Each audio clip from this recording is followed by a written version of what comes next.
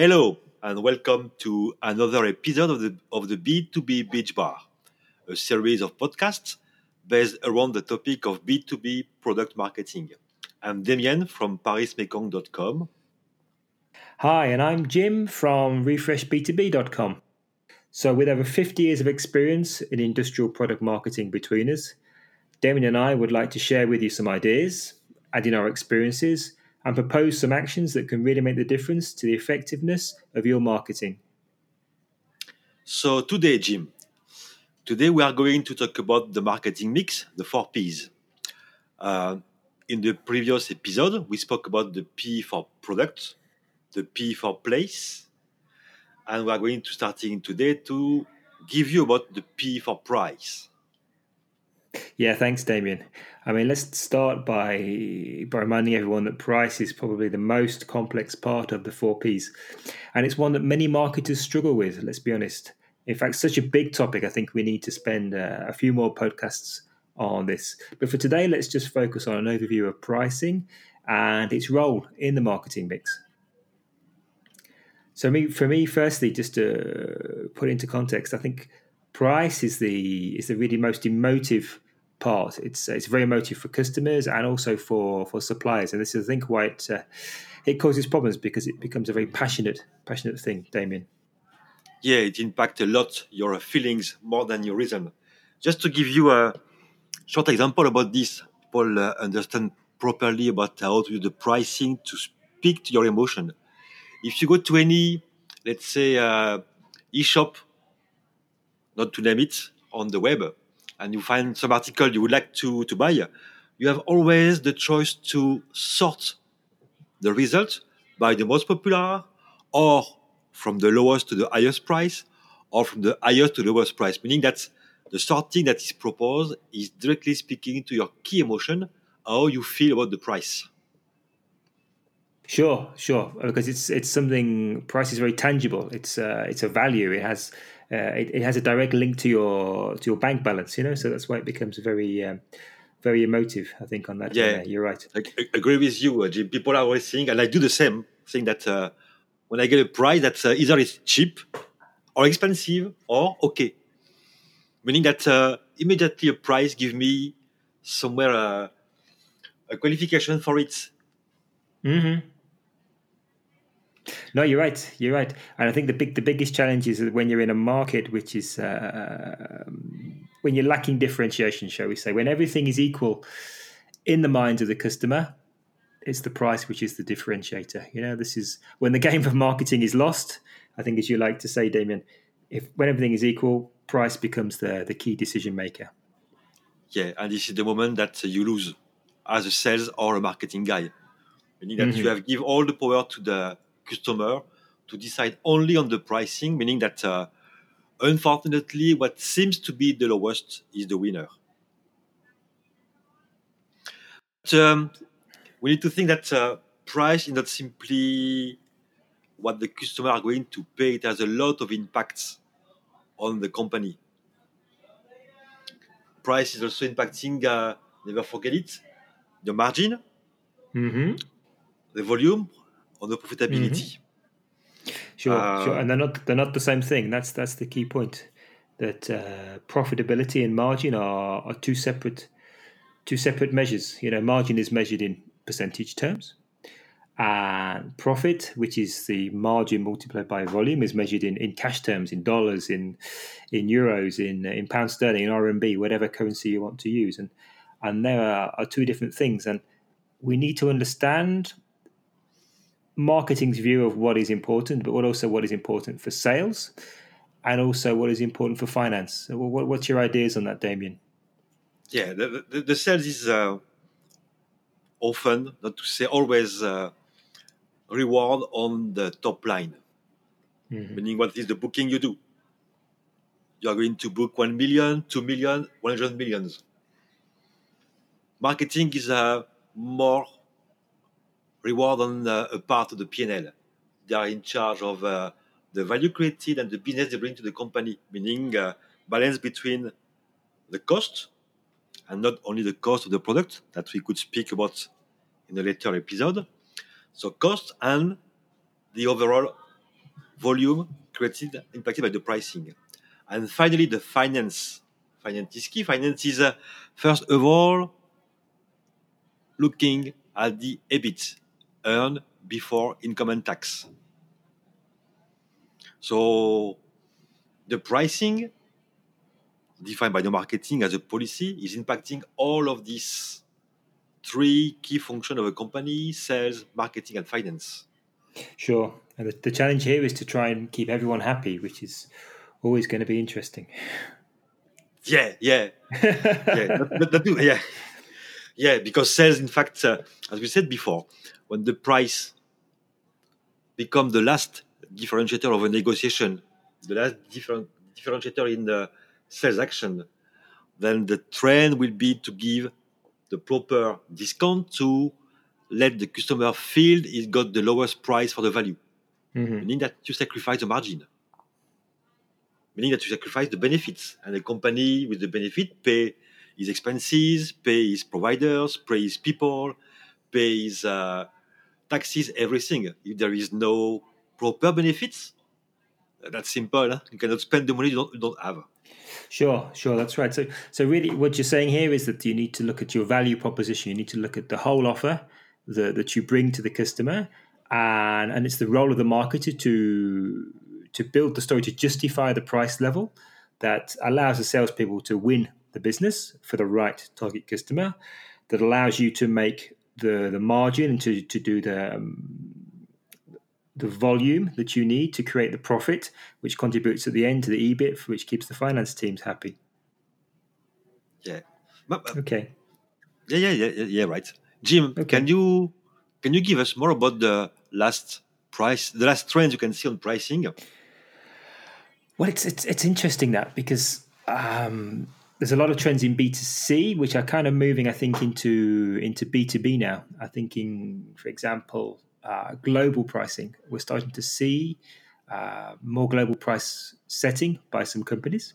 Maybe even zone, but global is perhaps a big dream. But rather than having different prices in every market, they're looking to have a stable price across zones, across Europe, for example, or across South America, across the Middle East, just to keep things simple and to stop I guess sometimes in some cases to stop cross-border trading. It keeps the business in the countries. I think there's a lot on personalized pricing. And I was putting this into context when I go for a run. I put my running data into Strava, so it gathers it and people can see what I'm running. And there's an incredible amount of data there, and the amount of exercise I'm doing, my heart rate. Am I getting fitter? Am I getting less fitter? Am I looking after myself well? And this is kind of great data to use if you're, for example, a health insurance company, seeing how your customers are going and allowing them to adapt their pricing for me based upon my health levels. And I think that's coming into the B2B world as well. I think there's a huge amount of data that exists with in the supply chain, with the distributors, for example, or with the sales teams that you need to use to your benefit to be able to better adapt your pricing for the customer. It can be on sales volume, it can be on sales channel, it can be when the customer is buying. Are they buying once a week, once a quarter, once a year? Adapting your pricing and your promotional strategy as well around that to take into account that. Yeah, meaning that even in B2B, we can apply kind of behavioral pricing. Sure. Every customer has a behavior, so why not? Why not take that as a driver to be more adapted to your customer needs? You see, for example, dynamic pricing happens a lot in service industries or in industries where the product has a perishable date. Food, airlines. If an airline doesn't sell a seat, they get no money. They try and fill their airlines early by offering low prices. Hotels, Uber, has reactive pricing depending on the situation. Yeah, weather, traffic, number of demand, stuff like that. Mm-hmm. Same as you said before, airlines. I'm used to book tickets online for many years. Almost was on the same website, and depending on where I'm sitting, in China or in Singapore or elsewhere, the pricing for the very same flight is different. Really? So just Okay. really. Usually, what I do, I change my IP of my location using a VPN. Depending on this, the price is changing, meaning that Mm. they have a pricing that take into account the level of income of the zone, Yeah. Yeah. so they can optimize the revenue. Absolutely, and I think there's a lesson to learn there from airlines. Is a very commoditized market these days. You know, it's the margins are low. There's a lot of costs which are variable, and yet most airline companies seem to still get through every year and carry on trading. So it's interesting to learn from that. Yeah. Can we come back a bit on the customer? Because I think that and you're going to tell you the same thing in every episode. I think the customer is at the center of the pricing also, because the price you set or the price you invoice uh, impacts the customer feeling. As I said at the beginning, for me, a price is either cheap or okay or expensive, and this hasn't come just by the absolute value. I will not say that 10 euros or 100 euros or 10,000 euros is expensive. It really depends on what I'm going to buy. In fact, it really depends on the balance between the perceived value of the object, whether it's a physical or Mhm. digital object, and the price of it. You have to take into account that customer view. You know, how many times well, I'm sure there's many companies out there who do a pricing which is internally driven, but you've got to look at it from the customer value point of view. You've got to look at it from what is the benefit from the customer, and this kind of comes a bit back, Damien, to your thing about buying airline tickets in different parts of the world. You get a country like China where it's if you want to take a train from Shanghai to Beijing, it takes you 6 hours. If you want to go from Shanghai to the west of China, it's going to take some days. You know, the value of a flight there is very different to maybe taking one from Bordeaux to Paris. You know, they're not exactly the same thing. So customer value is absolutely critical. I know you're a person that loves thinking about the customer at all time. Yeah, and this is one of the key things for a marketer is to be able to balance what is the price Mm-hmm. compared to the value that we perceive by the customer. And that value can be value of the product, or there's some other values as well. You know, the brand or the place. What else can be the value for Yeah, the customer? many things that you said. Yes, the product itself, first of all, with the different benefits you get from the product, not the features. I insist again, more the benefits you get from the product than the features. And benefit could be personal, could be your ability to show you have a well recognized high level brand, could be to show about your technological level, stuff like that. The value comes also from all the services around the offer you buy, post sales and pre sales, the way you are delivered, the way you are supported. All of this bring together, and more than this, in fact, all of this bring together the perceived value of what you buy. Hmm. No, I But think it's it's. both true for digital and physical products. Mhm. No, you're absolutely right. I think if you want to go back to the fundamentals of good pricing, it's about the customer value, and the customer value is different for each segment. And again, if you want to go back to when we talked about customers before, choosing the right customer with the right offer, with the right place and the right price is critical to being successful. So, yeah, knowing your customers, understanding the values that they benefit from, and those that don't interest is absolutely critical in setting your pricing strategy. Okay. Well, Damien, that's a good overview of the world of pricing, I suppose, from a strategic point of view. What are the key points you want to take out of today? Uh, I agree with you. This is, I think, a good starting of the overview. But before going to the key point, Jim, as we are in the overview, I would like also to give a few words on the typical mistakes you and me saw over Oh, the past years about sure. pricing, Okay. Okay. because there are so many. I, I guess the big thing we learned quickly, one of the things we all learned quickly, is that just being the lowest price doesn't win you the order. That's clear, no? Exactly, yeah. Yeah, lowest price is not the winner because it means that you have no value to create differentiation. And the only thing you do, you sacrifice your profitability, put your company in danger. I think the second big mistake, I think, is something that people we can talk about in another podcast on sort of operational marketing and pricing. But I think people forget the impact of extra discounting and the volume effect that you have to recover to make the same profit at the end. Just by giving a few extra points of discount, you massively impact your margin. But we can talk about that another day. Yeah, let's just talk about this during our next session. Any other mistakes from your Maybe we mind? can, yeah, the pricing that is made on cost. It could be a Yeah, strategy, but most of the time it's a mistake, meaning that your cost arrive as a result of you don't know what, and it's a pity. But sometimes the cost you don't know where they come from, and you just create a new selling price based on the coefficient on this cost to try to leverage your benefits, meaning that you don't master anything. And sure. as a result, sometimes you will see some of your some of your salespeople or your managers saying, "Ah, our competitor has lower cost. How is it possible?" Okay, tell them it's not possible. We have the same things. In fact, you just put a coefficient on your cost. You don't at all take into account what is the real value perceived by the customer. Sure, sure.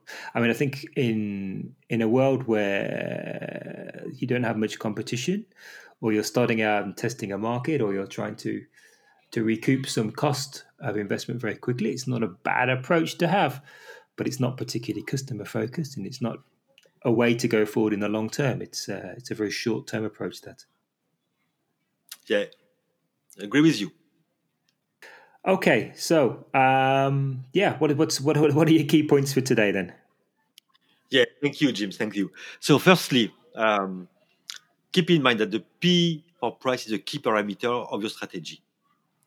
We'll cover the pricing strategy in the next session. Um, but um, don't forget that you will need to spend time on pricing. You are not going to sit down and define the price in a few minutes. There is a lot of investigation to do upward the pricing. Sure, sure. And again, that it's difficult and it's important because it's the emotive part of the marketing mix. It's the thing which is very easy to evaluate. You know, it's an absolute value rather than a relative value in some cases for the customer and also for the supplier. Yeah, and of course, I like to repeat what is obvious that price must be linked to the value proposition of the complete offer. What you get or what you pay. And what you get is not only the object and this feature, this is the benefit you really get. That's true. Very, very true indeed. So thanks, Damien. So as a slight change, what we'd like to do is to see what are your challenges for pricing. What would you like us to talk about in the next session? So if there is some particular topic that's an issue for you, then please get in touch with us. You can email us at b2bbeachbar@gmail.com. Great and easy. So I hope you enjoyed today's session and we'd love to get your feedback. So please leave us comments on our SoundCloud page and don't forget to subscribe to our channel. Yep, and you can also find us on Twitter at B2B As well on our respective websites, paris-mekong.com and refreshb2b.com. Great. So thanks for listening and tune in soon for the next podcast. Bye bye. Bye bye from me too.